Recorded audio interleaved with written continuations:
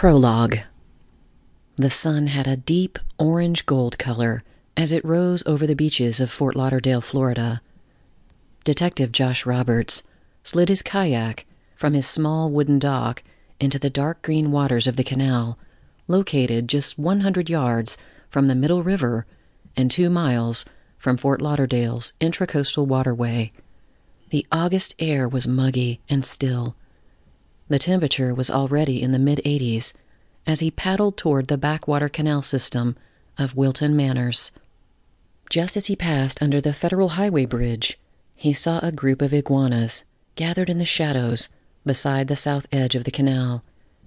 He stopped paddling when he thought he saw a hand rising above the waterline in the center of the surrounding iguanas.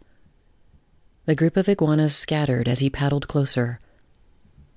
Just as the sun rose a little higher and the shadows disappeared from the canal's edge, he could clearly see the hand.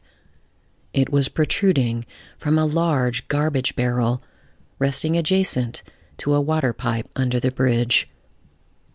He let his kayak drift alongside the barrel and used his paddle to turn it so he could see inside.